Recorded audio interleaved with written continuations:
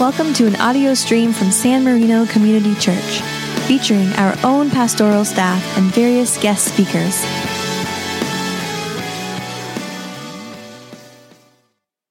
Yesterday I had a wedding in the area, and I was talking to the families, and one of the extended families in this wedding would worship with us regularly when they came to town from Pennsylvania, and they commented on how beautiful the music is here in San Marino Community Church, and it continues with our wonderful singers, so thank you. At that wedding, the text of Scripture chosen by the couple for that special occasion was from the first chapter of Ruth. This is a story of loyalty. It's also a refugee story. I invite you to listen for God's word as it comes to us from the book of Ruth. It was in the days when the judges ruled, there was a famine in the land, and a certain man of Bethlehem in Judah went to live in the country of Moab, he and his wife and 2 sons. Now the name of the man was Elimelech, and the name of his wife Naomi, and the name of his 2 sons were Mahlon and Chilion. They were Ephrathites from Bethlehem in Judah. And they went into the country of Moab and remained there. But Elimelech, the husband of Naomi, died, and she was left with her 2 sons. These took Moabite wives. The name of one was Orpah, and the name of the other Ruth. And when they had lived there for about 10 years, both Mahlon and Chilion died, so that the woman was left without her 2 sons and her husband.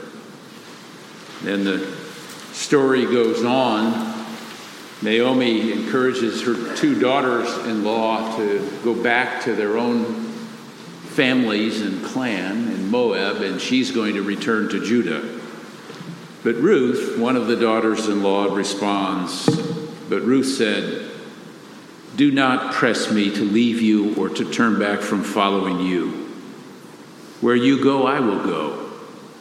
Where you lodge, I will lodge. Your people shall be my people, and your God my God. And where you die, I will die. There I will be buried.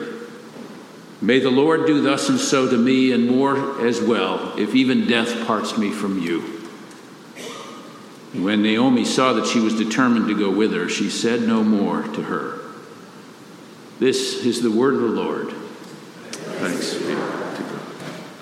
Will you join me in prayer?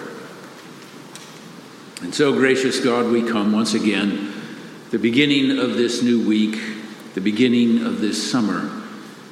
And we come to hear your word. So quiet within us any voice but your own, that we may receive what you have for us today in Christ our Lord. Amen. I'm sure many of you are familiar with the old comic strip Calvin and Hobbes. In one particular comic strip, Calvin is seated at the desk in his bedroom with a book open, and he turns to Hobbes, his stuffed tiger, and he says, "Look, Dad made me do my homework. He said, when I'm older, I'll discover there are few pleasures greater than learning. So I said, fine, I'll learn when I'm older." Hobbes asked, what did he say? Calvin replies, he said, if I didn't crack the books right now, this is as old as I'm going to get. Hobbes responded, sounds like you've learned something already. Being a father is filled with challenges. Teddy Roosevelt once quipped, I can govern the United States or I can govern my daughter Alice, but I can't do both. It's the small things that matter when it comes to parenting. Being consistent, maintaining high standards, confronting and challenging, encouraging and disciplining and supporting. And it turns out that the small things are really not that small after all. I don't think there is any theme more universal in the story of salvation than that of reversal.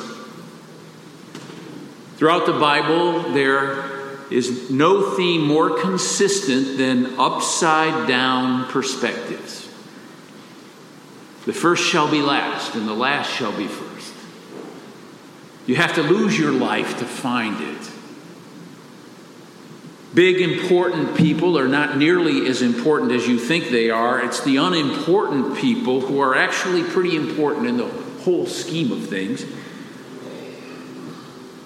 The Lord always seems to choose the least likely and the most surprising people for service. I mean, just think of it. Moses is half Egyptian, and he's on the run for murder. And by his own admission, he's a terrible public speaker, and yet he becomes the liberating leader of a nation. David's the runt of the litter, a little shepherd boy who goes up against a giant with courage as big as Goliath. Mary is a young teen from a no-name family, and the living God enters the universe in the form of a completely helpless baby born in an out-of-the-way place in a barn to a poor, unsuspecting couple in the middle of nowhere. Even throughout the story, money-grabbing tax collectors and prostitutes turn out to be the people with more virtue than the religious officials. And the radically and racially impure Samaritan, a half-breed, turns out to demonstrate more compassion than the representatives of God and the preachers of purity. Jesus said, "Whoever humbles himself like a child is the greatest in the kingdom of God." Become like a child? What a reversal, what a paradox. What upside-down thinking this gospel has. Perhaps you remember the 1967 film entitled Guess Who's Coming to Dinner? The movie starred Spencer Tracy and Katharine Hepburn as Mr. and Mrs. Drayton, an upper middle class, Roman Catholic Caucasian couple struggling with their ideas about race and love after their daughter brings home her black fiancé, Dr. John Wade Prentice, who was played by Sidney Poitier. The film won 2 Oscar awards. It was a fascinating insight into the difficulty of dislodging long-held beliefs and prejudices. Confronting entrenched attitudes about race in America is always threatening and disturbing. I mean, it's one thing to hold a grand view, a world view of inclusiveness, but it's quite another thing to accept someone of another race or ethnicity or nationality or class into your own family. That's where the rubber meets the road. That's where you have to confront your own views of prejudice. So the story of Ruth comes to us from some 2,600 years ago. And it could perhaps be entitled, Guess Who Aunt Naomi's Bringing Home? It's about an outsider who demonstrates the very values and the moral gravitas that the people of God are supposed to demonstrate. It's a reversal for this Moabite woman to actually show such character and loyalty that her mother-in-law and then future husband Boaz both become who they are already supposed to be, faithful. And the whole story begins, as I read just a moment ago, in grief and disappointment and bitterness. The 2 generations of women are left to fend for themselves after the death of their husbands in a foreign land. Naomi was the immigrant to Moab. She'd left Israel in a time of famine to find a better life for her family, but things turned out badly. And she was preparing to return home with her tail between her legs, hopeless and broken. But her daughter-in-law, Ruth, would not leave her. These two women were going to go it together, whatever that meant. They were not going to allow each other to go it alone. And they made their way forward when there was no way forward that they could see. Their loyalty to one another turned grief into gratitude, and the whole story ends in a happy way. Ruth's character and commitment catches the attention of Boaz, the wealthy landowner, and soon they fall in love, and they're married, and it's all lived happily ever after kind of story. But just think for a moment how radical that story must have been 2,600 years ago. In a time when the nation was turning towards purification, denigrating outsiders, denigrating the intermarriage with foreigners. There was a growing exclusivism, kind of a let's make Israel great again. And they lived in a patriarchal society. A patriarchal society that was demanding that men step up and live with some integrity. Be the head of the family. Take your faith and responsibilities more seriously and keep your promises.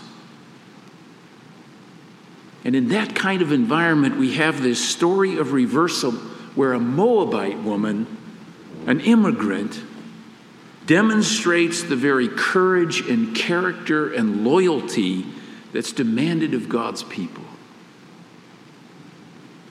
Ruth goes well above and beyond the call of duty, showing loyalty that reverses the fortunes of everybody involved in the story and invites everyone to live by that same faith and hope and love that she demonstrates and lives out.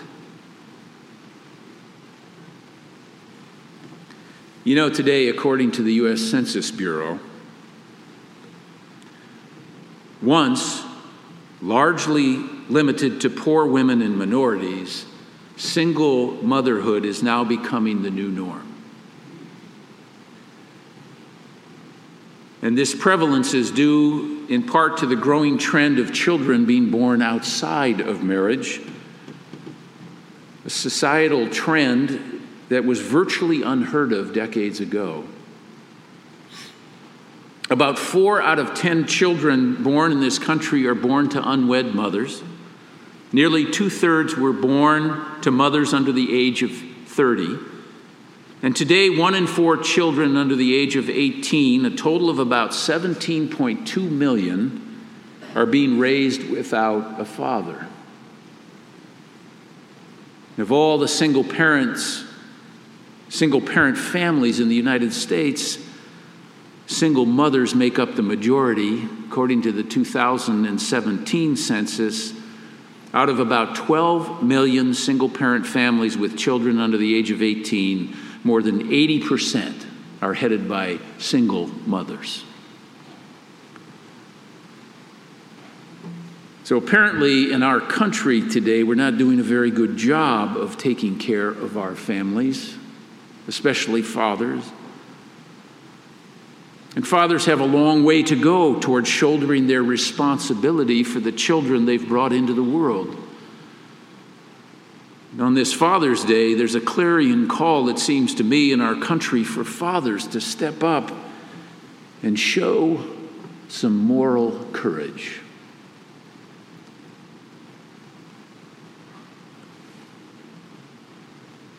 In preparing for this sermon today and for today's worship service, I wondered, how on earth am I going to preach on a passage about Ruth on Father's Day?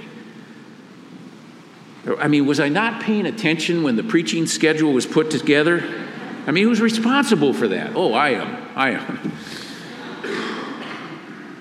There's so many great father stories in the Bible. why on earth am I preaching on Ruth on Father's Day?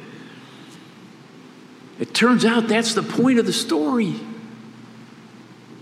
Here we have this foreign woman, the most unexpected example, who demonstrates that character and that responsibility and that loyalty and that resolve that puts to shame those who have so much more but lack any moral courage. Here's a woman who demonstrates what it means to be a father.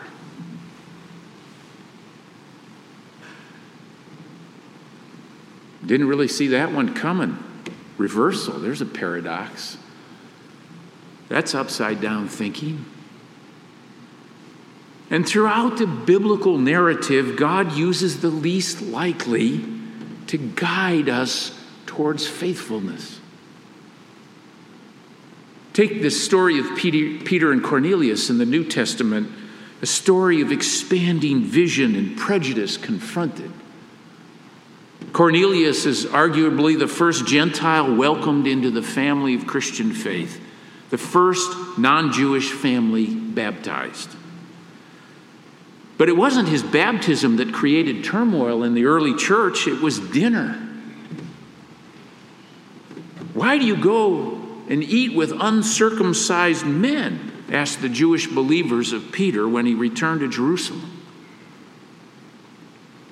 I mean, it's not unlike guess who's coming to dinner. A parallel today might be a Palestinian hosting a Jewish soldier in the West Bank or on the Gaza Strip. And the fact that he ate with them was what triggered an inquisition. The incident is just dripping with political and racial tension. But the early church came to the conclusion quickly that the gospel of Jesus Christ was not only for those who've been waiting for it, waiting for the Messiah among the Jewish people. The gospel was for everyone, everywhere. The old racial and class boundaries are gone. The old national and gender exclusions are done with. The old ways of thinking and structuring the world in terms of us and them are out the window. There's a new kind of community that's beginning, a new kind of humanity, a new way of relating in the world. And when finally Peter is able to find his voice and begin to speak, he puts it this way: I truly understand that God shows no partiality. But in every nation, anyone who fears him and does what is right is acceptable to him.